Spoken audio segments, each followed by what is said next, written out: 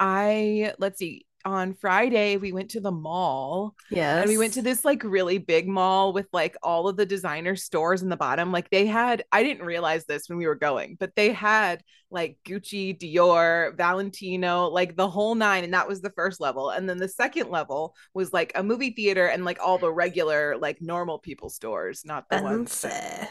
and it was very fancy. They had like a bazillion places to eat. And then across the street, they also had like an outdoor like mall situation. So it was just like Jeez. extra stores. It was so fun. I wore Chris out. He was so exhausted by the end.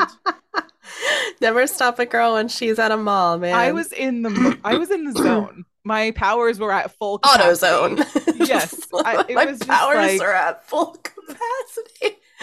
She like was like that star, that rainbow star in Mario I Kart. was. I was.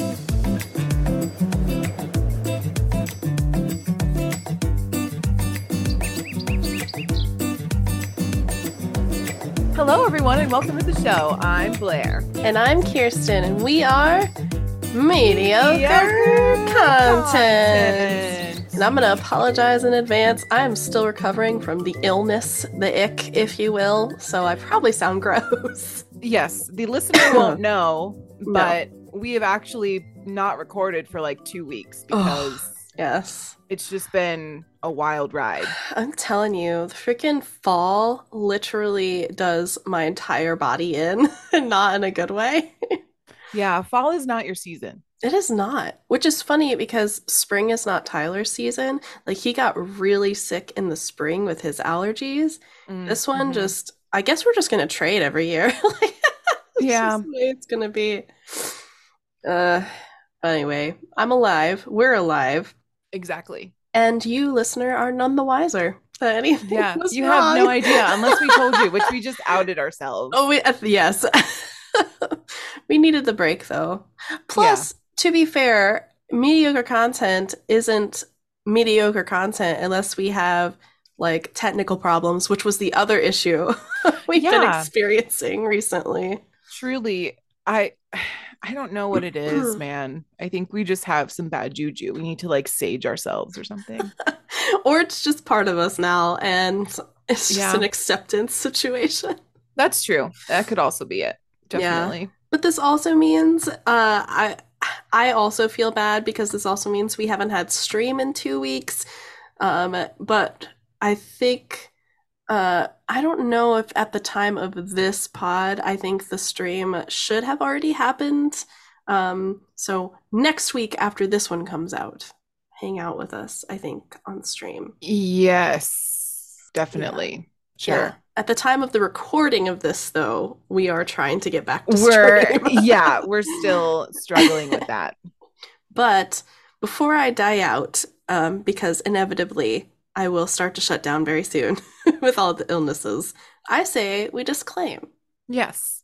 Um, so obviously, you guys know we are not experts on anything. If you've come to this podcast to get any kind of advice, including medical, because clearly we're not very good at that right now, Clearly. um, we are not the place for that.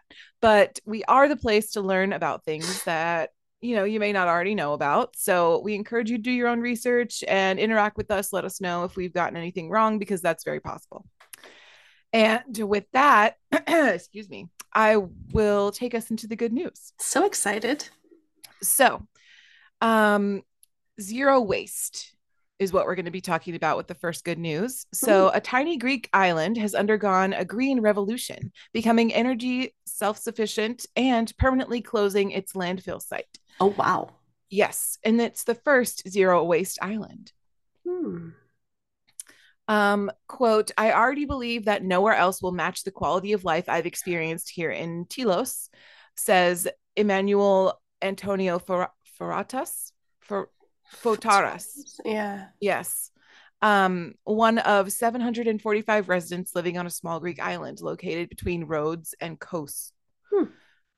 Hmm. um, so the changes have been vast. Before the project began, the island sent 87% of its waste to landfill, and now 100% of it is diverted from the dump. Oh.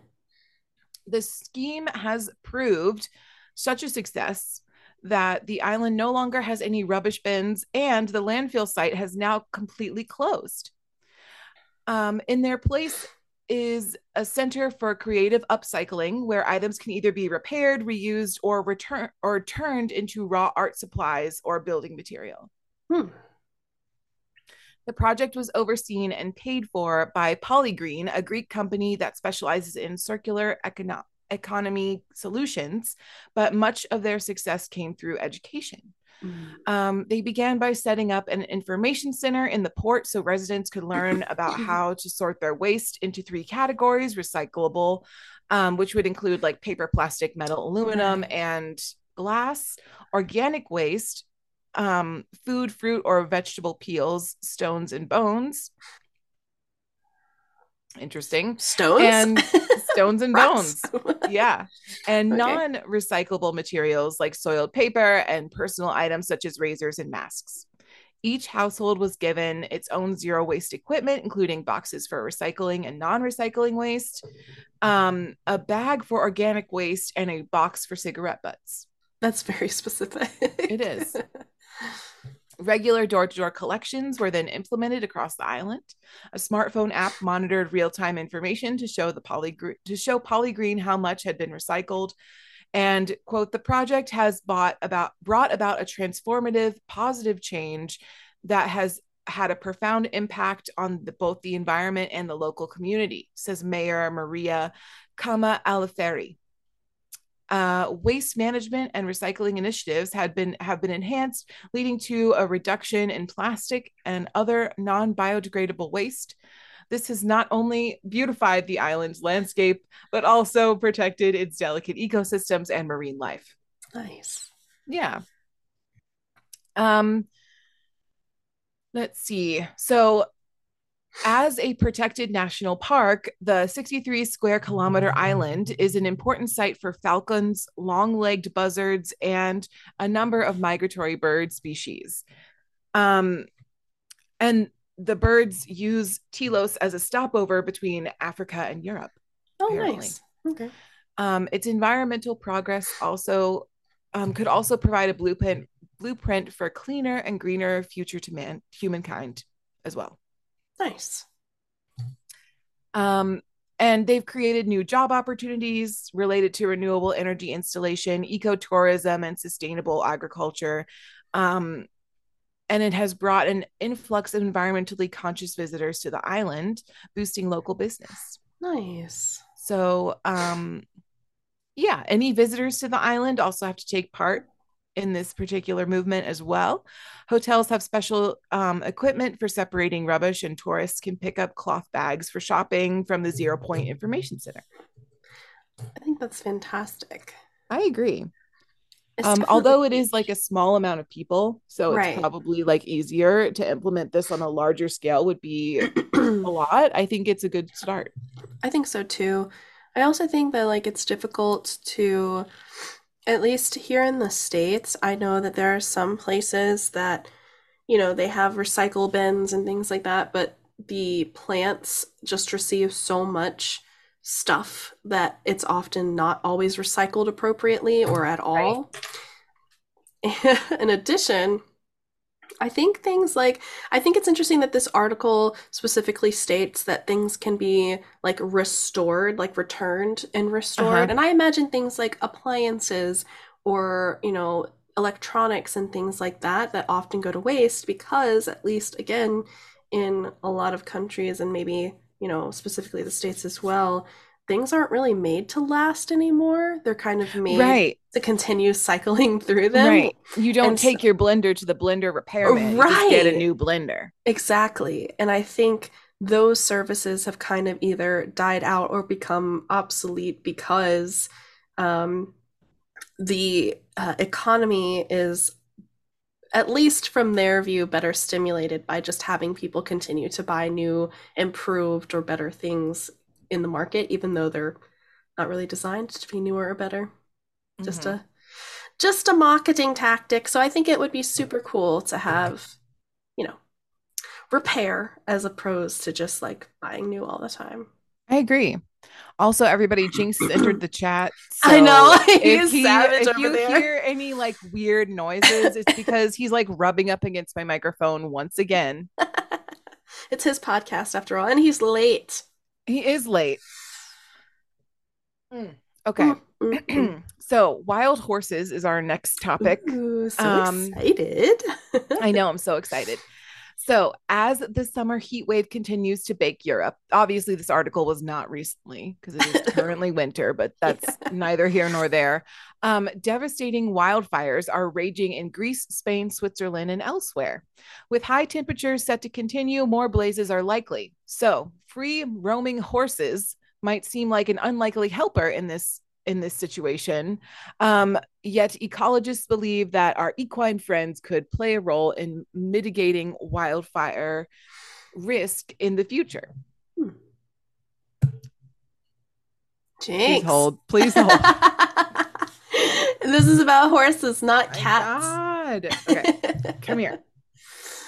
He is getting removed from chat. Bye, baby. And he's gone. He'll be back. Yes. Okay, so in May, the conservation organization Rewilding Spain introduced a herd of 10 uh, Przewalski's horses to the Iberian highlands. Ooh. Ancient cave paintings in the area suggest that horses similar to the Przewalskis, and I'm sorry if I'm butchering that name. There's like way too many I think consonants you nailed for it. my liking. An endangered subspecies of wild horse roamed the region over 4,000 years ago, and now they're back. Nice. So, having gone extinct in native Europe and Asia, um, they were successfully reintroduced to the steppes of Mongolia and other sites from European zoos. Returning them to the Iberian highlands could be a major boon for the species. And confined to a 17 hectare, which is similar to an acre, Mm-hmm. enclosure.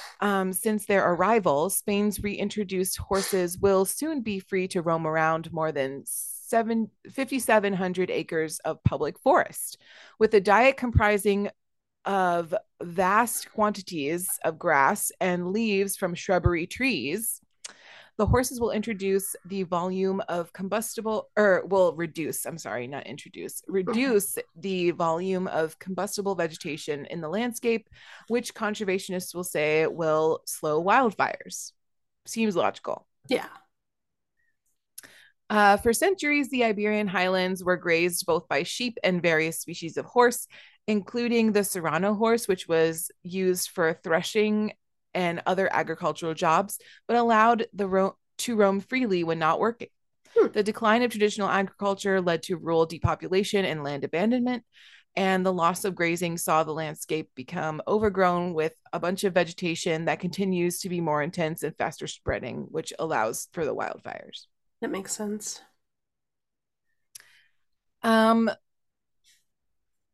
so the horses will also enhance biodiversity as the animals graze and browse. As the animals graze and browse, they will create half open, half wooded landscapes that favor scavenging species such as vultures and carnivores, such as the Iberian lynx. Their dung will also enrich the soil, which is gross but true. Because they poop. Because they poop. This is just the latest in a series of interventions taking place around the world to harness the positive impacts of grazing mammals on wildfire prone landscapes.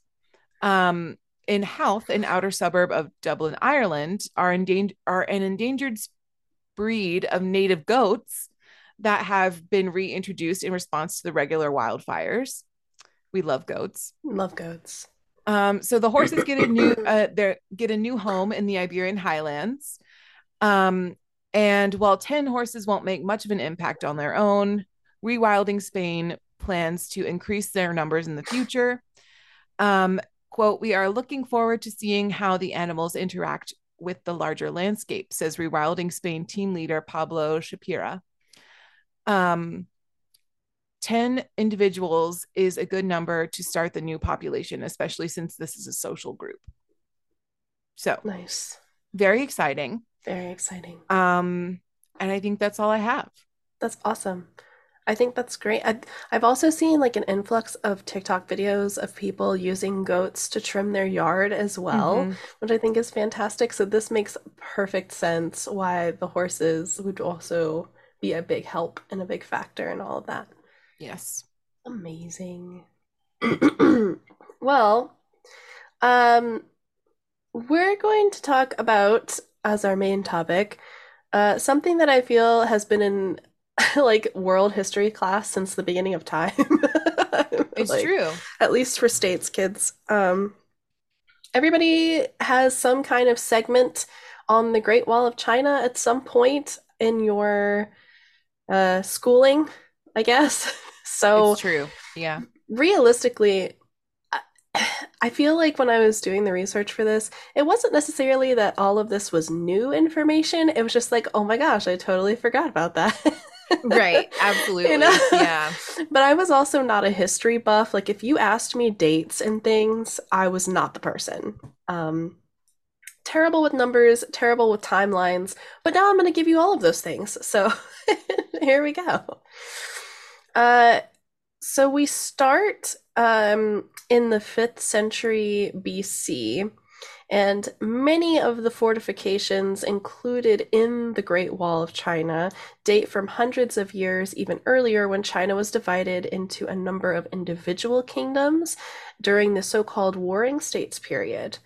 So around 220 BC, Chen Shi Huang, the first emperor of a unified China under the Qin dynasty, ordered that earlier fortifications between states should be removed, and a number of existing walls that were along that northern border should be joined into one single system that would extend for more than 10,000 li. And they say that a li is about 1/3 of a mile in terms of comparison. Don't ask me how many miles that is. I did not do the conversion. So you have the Fair. math. You Yeah. can do it. And this, at least from the emperor's point of view, was to protect China against attacks from the north at the time. So construction of the Wan Li Cheng Xing, or the 10,000 li long wall, was one of the most ambitious building projects ever undertaken by any civilization of the time. The famous Chinese general Ming Shen initially directed the project and was said to have used a massive army of soldiers, convicts, and commoners as workers on the wall. Made mostly of earth and stone, the wall stretched from the China seaport of Shanghai-Guan over 3,000 miles west into Gansu province, and in some strategic areas, sections of that wall would even overlap for maximum security, including the Badaling stretch, which is north of Beijing, and that was later restored during the Ming Dynasty. From a base of 15 to 50 feet, the Great Wall rose some 15 to 30 feet high and was topped by ramparts 12 feet or higher, and there were guard towers distributed at intervals along the wall itself. When Emperor Chen Shi Huang ordered construction of the Great Wall around that 221 BC time frame, the labor force that built the wall was made up largely of those soldiers and convicts, and it is said that as many as 400,000 people died during the wall's construction, many of them being buried in the wall itself, which is kind of creepy and sad. That is really creepy. But it is very true, and I remember learning about that in our history class as well. You might Not great. already touch on this, but is it similar to the pyramids where it's like a lot of it is slave labor? Yeah, Mm. exactly. Yeah, a lot of from what and the other thing is too, like it's not like people were volunteering. You were voluntold Ah, to go work on this of wall. course. So yeah, a lot of people didn't have a lot of say and also ended up just being part of the monument itself. So, Fair. through the centuries, though, obviously at some point, Chen Shi Huang did end up dying, which ended the Qin dynasty in China. And unfortunately, this also meant that most of the wall fell in disrepair because it wasn't being maintained after that. Mm. And after that, fall, it wasn't until the Han Dynasty that a series of frontier tribes would in fact seize control of northern China, the most powerful being the Northern Wei Dynasty that ended up repairing and then extending what existed still of the wall to defend against attacks from the other tribes. So, just to clarify, are Mm-hmm. we saying that they finished and built the entire wall, and Mm-hmm. then after one emperor died, Mm-hmm. most of it was kind of yucky, Yeah. and then now this new guy takes over, and Mm-hmm. only some of it is salvageable? So it was longer and now it's shorter. It's even more complicated because it's not even a continuous wall, is the other thing. Oh, So, okay. so we Yeah. say the Great Wall, there's actually only one section that actually is considered one continuous stretch of wall. But if you're Okay. looking at it in terms, like if you were looking at it on a map, you would basically see breaks in it throughout. And so some of those, from what I understand, some of those areas were never re-repaired or restored. Okay. They're just left to decompose over time. Okay. Yeah, even newer emperors after that time didn't do the whole wall, from what I Got it. understand. Okay. Uh, and then from 550 to 577, the Bei Qi Kingdom, I'm so sorry also for pronunciation, I'm doing my best. Um, they built or repaired about 900 miles of the wall itself, but it was short-lived, unfortunately, because Mm. then it's like the kingdoms and the dynasties each would go through time and start repairing certain sections and then dying out. And then a new king or emperor would come along, or a new dynasty would start, and they're like, oh, we should maybe take it, put attention here. And then they're like, ah, Yeah. we're gonna do this, and then they die. And then that one, Right. and so it was kind of like in this constant state of slight repairs and then a new dynasty with new ideas and new priorities would come Right. along, and like Got it. that would kind of be the problem. So like the Beiqi kingdom from 550 to 577, they did that 900-mile stretch, and then there was a short-lived Su dynasty 581 to 618 that also would then repair and start extending a little bit of the wall throughout the dynasty itself, so not even in a continuous fashion. Gotcha. Okay. After the fall of the Sui dynasty, the rise of the Tang dynasty kind of eliminated the importance of the wall as fortification, because at that time, China had defeated what was the Tuzhou tribe to the north, which was, again, the original quoted reason for building it in the first place. Mm-hmm. And so they actually expanded past the original frontier that was the original stopping point of the wall. So beyond the wall was also now protected, and was no longer a threat of being undertaken. So they were like, well, what do we need this wall for? You Yeah. know what I mean? Yeah. Like, Right. it's kind of unnecessary. Excuse me. So during that dynasty, wall wasn't really as big a priority. During the Song dynasty, thereafter, the Chinese were forced to withdraw under threat from Liao and the Jin people to the north again. So now we're, again, a resurgence of conflict and threat. Mm-hmm. So this time, those tribes took over many of the areas on both sides of the wall. So now we Oh. went from like beyond the wall to you're now inside the wall and outside the wall, which is the problem.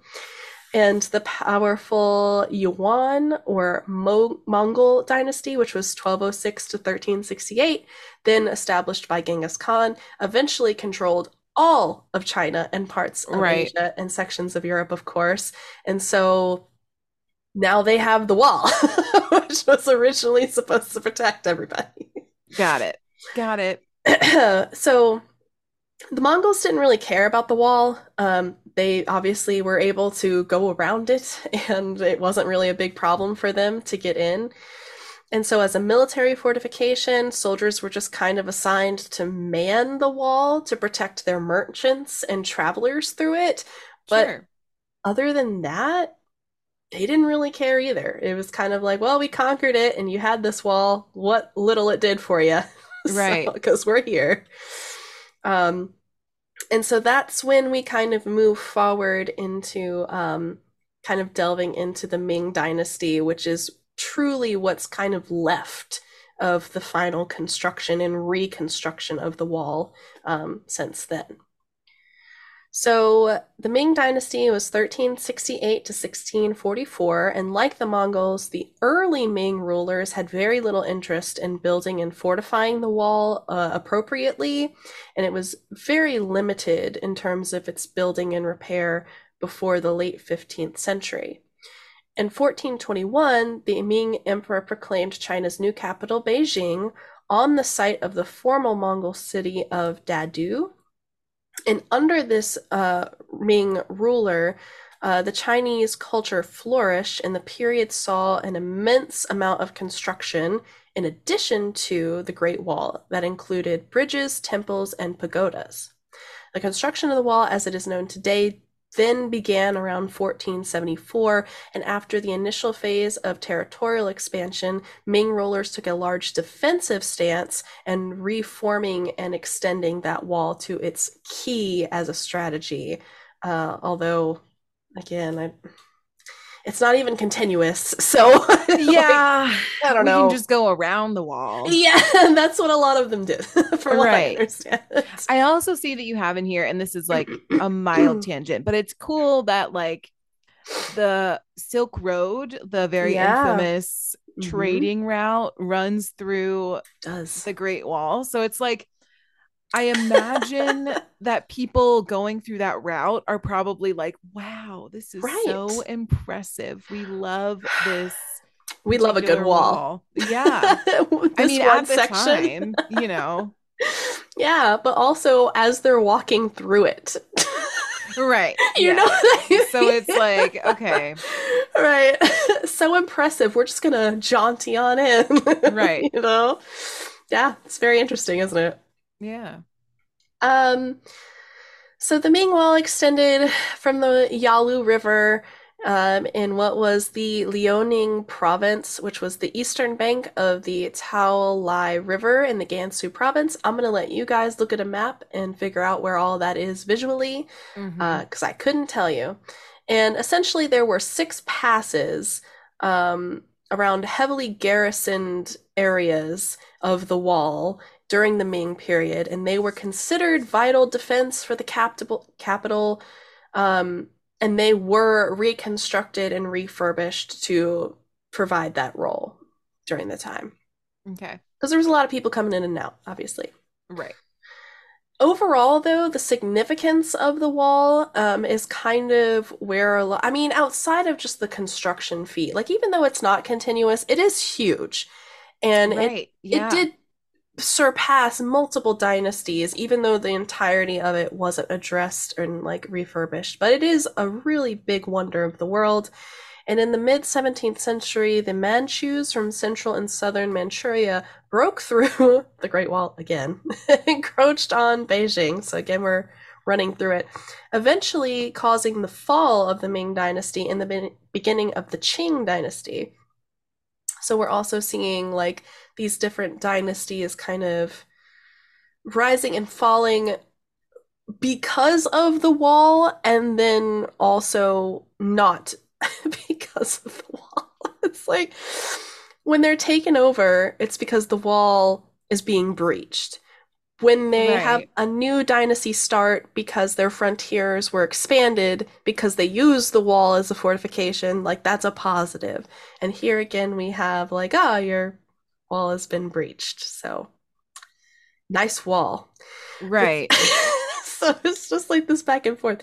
But between the 18th and 20th centuries, the Great Wall would emerge as the most common emblem of China for the Western world and a symbol for both physical as a manifestation of Chinese strength and a psychological representation of the barrier maintained by the Chinese state, repelling foreign influences and exerting control over its citizens.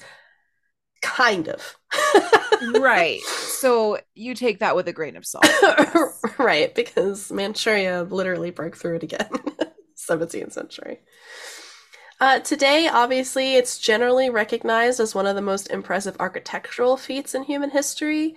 In 1987, the UNESCO, which is UNESCO, designated the Great Wall of World Heritage Site as a popular claim emerged in the 20th century that is the only man-made structure visible from space. Um, that's not true. I would also like to just state, I'm just going to go ahead and break that myth right away. It is not visible from space.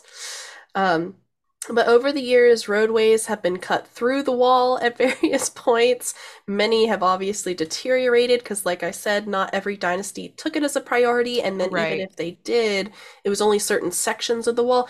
Keep in mind, too, like, even though a lot of this was slave labor, unfortunately, it was still a very massive, both in size, materials, but finances to maintain this as Mm-hmm. well.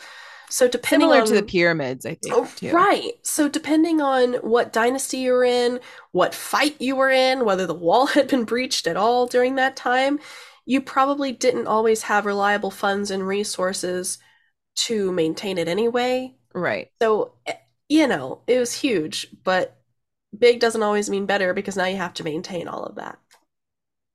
The best known section of the Great Wall, though, is the Badaling, located 43 miles or 70 kilometers northwest of Beijing. And this was rebuilt in the late 1950s. And this is the area that attracts most of the tourism today. Okay. So when you go see the Great Wall, that's more than likely the parts that you're going to visit. I mean, let's see. How long is you'll probably get to this. Go Yeah. ahead. So I it see does, it. Go ahead. right. So it does have a total length. So if you put all of the individual sections together of the wall that were ever constructed, it adds up to about over 21,000 kilometers, which is over 13,000 miles, including overlapping sections that were rebuilt. So it is huge. Like, if you were to string it back to back, that's 13,000 miles of wall. Yeah. However, with 13,000 miles of wall, again, we're talking about repair, but also who's manning that? Like, Right. how many Right. Like soldiers do you how, have? right. No, exactly. It makes, Exactly. when you put it in perspective, it makes perfect sense how some of it was breached so effectively. They need like a wall border patrol. They do. That's a lot, right? The wall was constructed, like I said, during that Ming Dynasty area, so there are very well preserved sections from that dynasty, and then again in the 1950s when they refurbished that Mm-hmm. other like 70-kilometer section. But from the Ming Dynasty exclusively, the well-preserved section from that is about 8,800 kilometers, or about 54,000 miles long. So Which is longer than the length of the United States. Just it, putting that, like, if you're that's a going good from East perspective. Coast, if you're going from East Coast to West Coast, it's Yeah, longer than that because it's only 3,000 ish miles from like East Coast to West Coast. So it's it's a longer than great, that. it's a great perspective.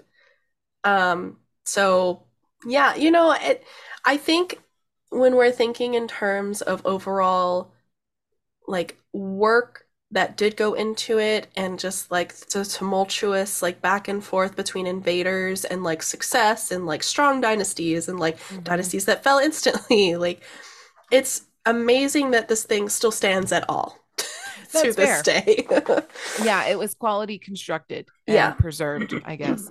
Yeah. So if you're going to visit, Yeah. then you're going to that like 54,000 Right. or not 54,000, 5,400 Yes. mile Area. area, right? Yeah. Okay. For the most part.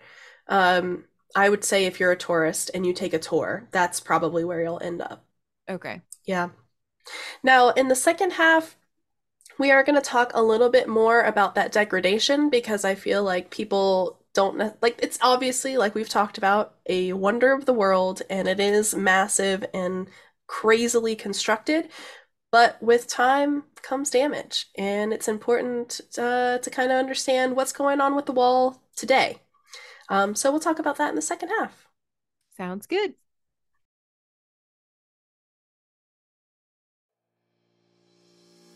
We spend a lot of time joking about our mediocrity and how we can't believe people actually listen to our pods and join our lives. Despite that, the truth is we are so thankful to have our little community, and we want to send our special thanks to all you MCP fam members for continuing to stick with us every episode. It does not go unnoticed. It might be cheesy and a little cliche, but we truly want to thank you for listening to our pods and engaging with our content as we slowly grow our platforms. So from us over here at Mediocre Content Podcast, thank you. Now, enough of this mushy stuff. Let's get back to the pod.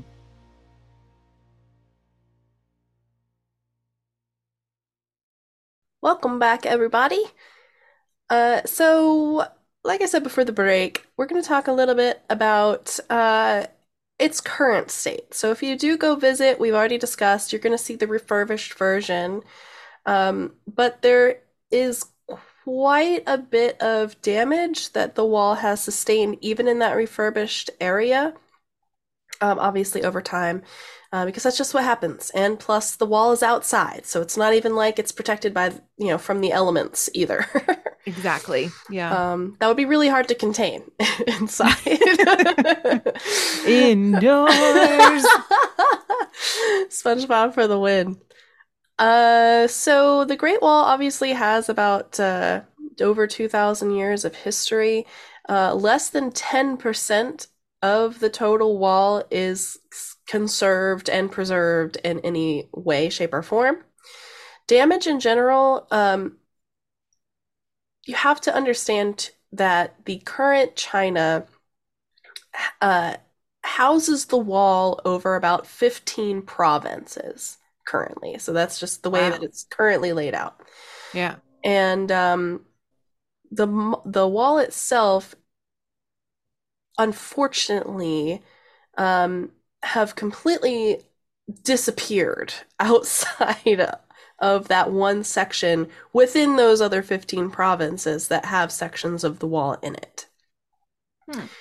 So, unfortunately, I don't know if it's like, and this is maybe something for somebody that's better at like foreign or international governments. I don't know if those 15 provinces all kind of get to decide, whether money, time, or resources go to sections of the wall that are within their province, or if it's just China as a country in general that kind of governs the state of sections of the wall. But I have to imagine, depending on where these sections lie within provinces, it might be pretty difficult to maintain anyway. Yeah. And also, if you have a refurbished section, why would you go through and take all 13,000 miles under your belt to try and maintenance regularly? Exactly. Yeah. Just for context there. What is damaging the wall?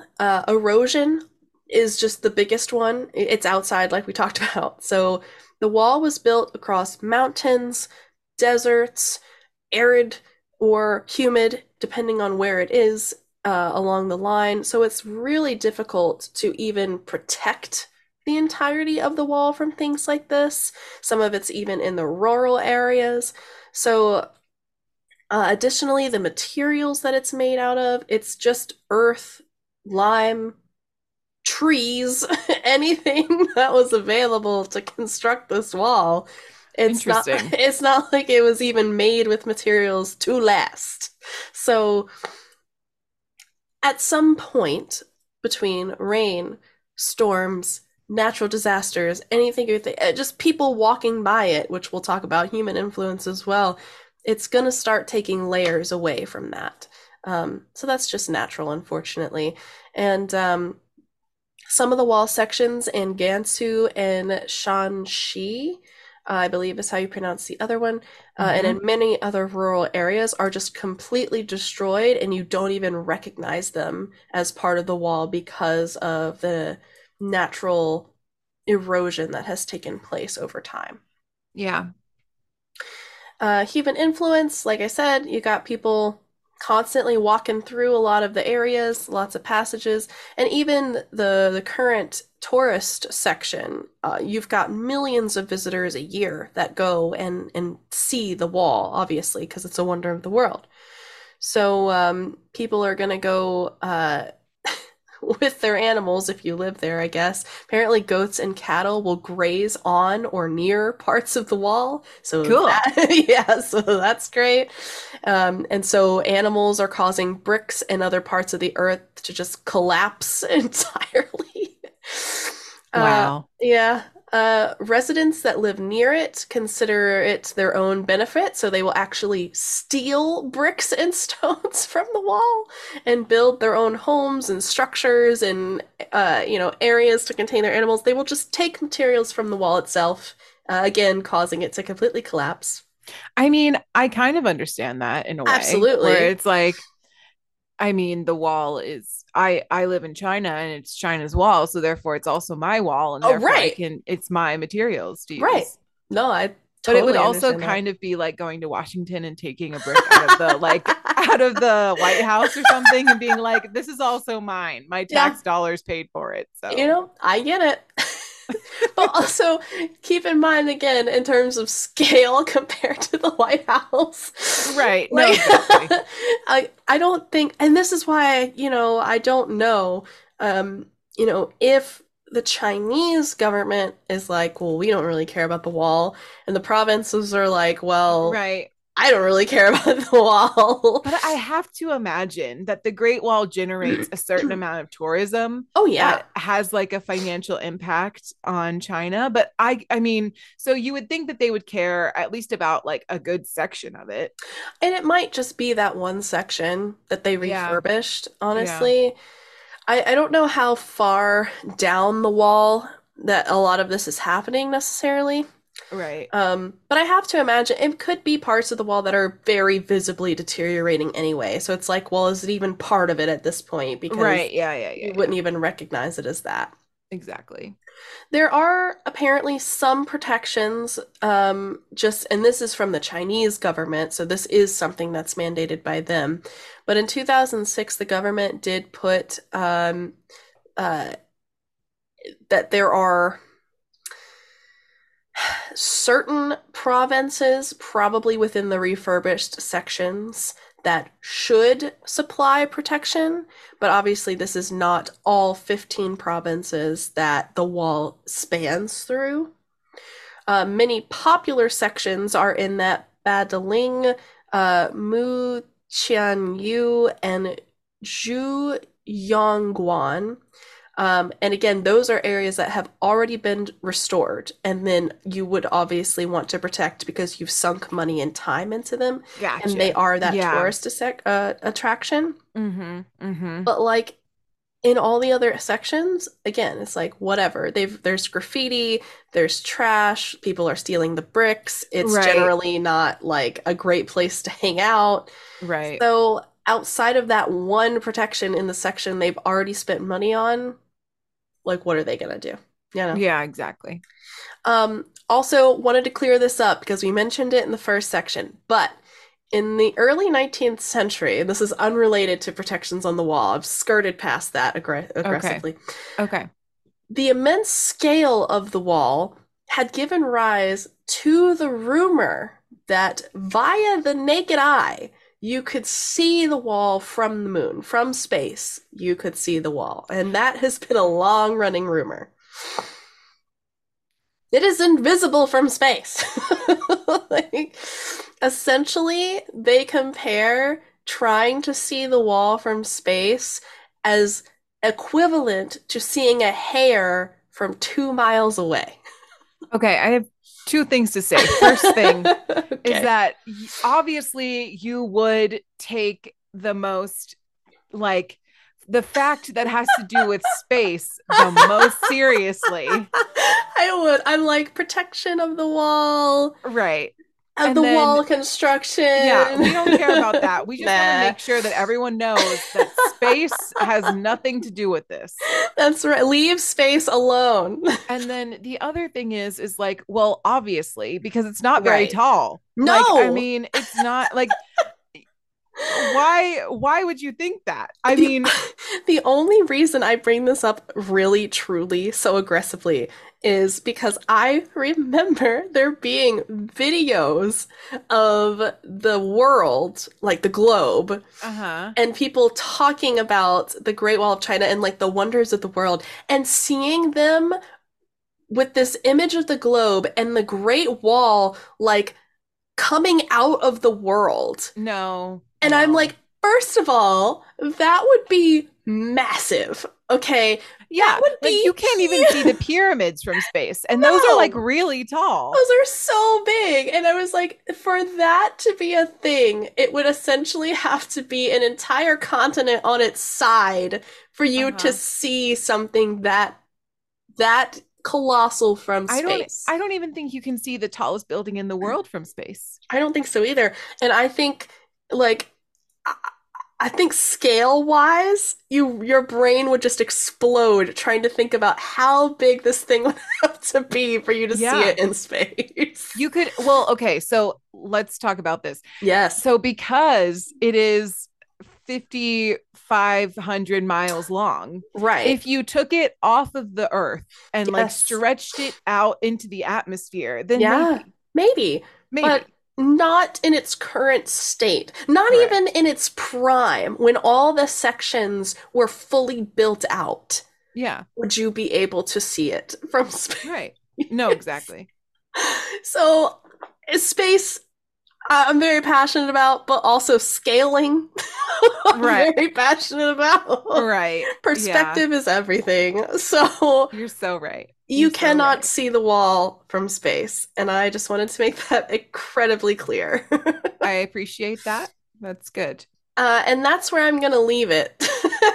Because I feel like that's the most important point of the entire podcast. If you remember nothing else, it's that you cannot see the Great Wall of China from space. Honestly, I feel like that's the main takeaway. Because honestly, if you ask me right now, hey, what dynasty were these sections made in? I just did the podcast. I couldn't tell you. Don't ask me any dates. Don't ask me any timelines. But what I can tell you, you ain't gonna see it from the moon.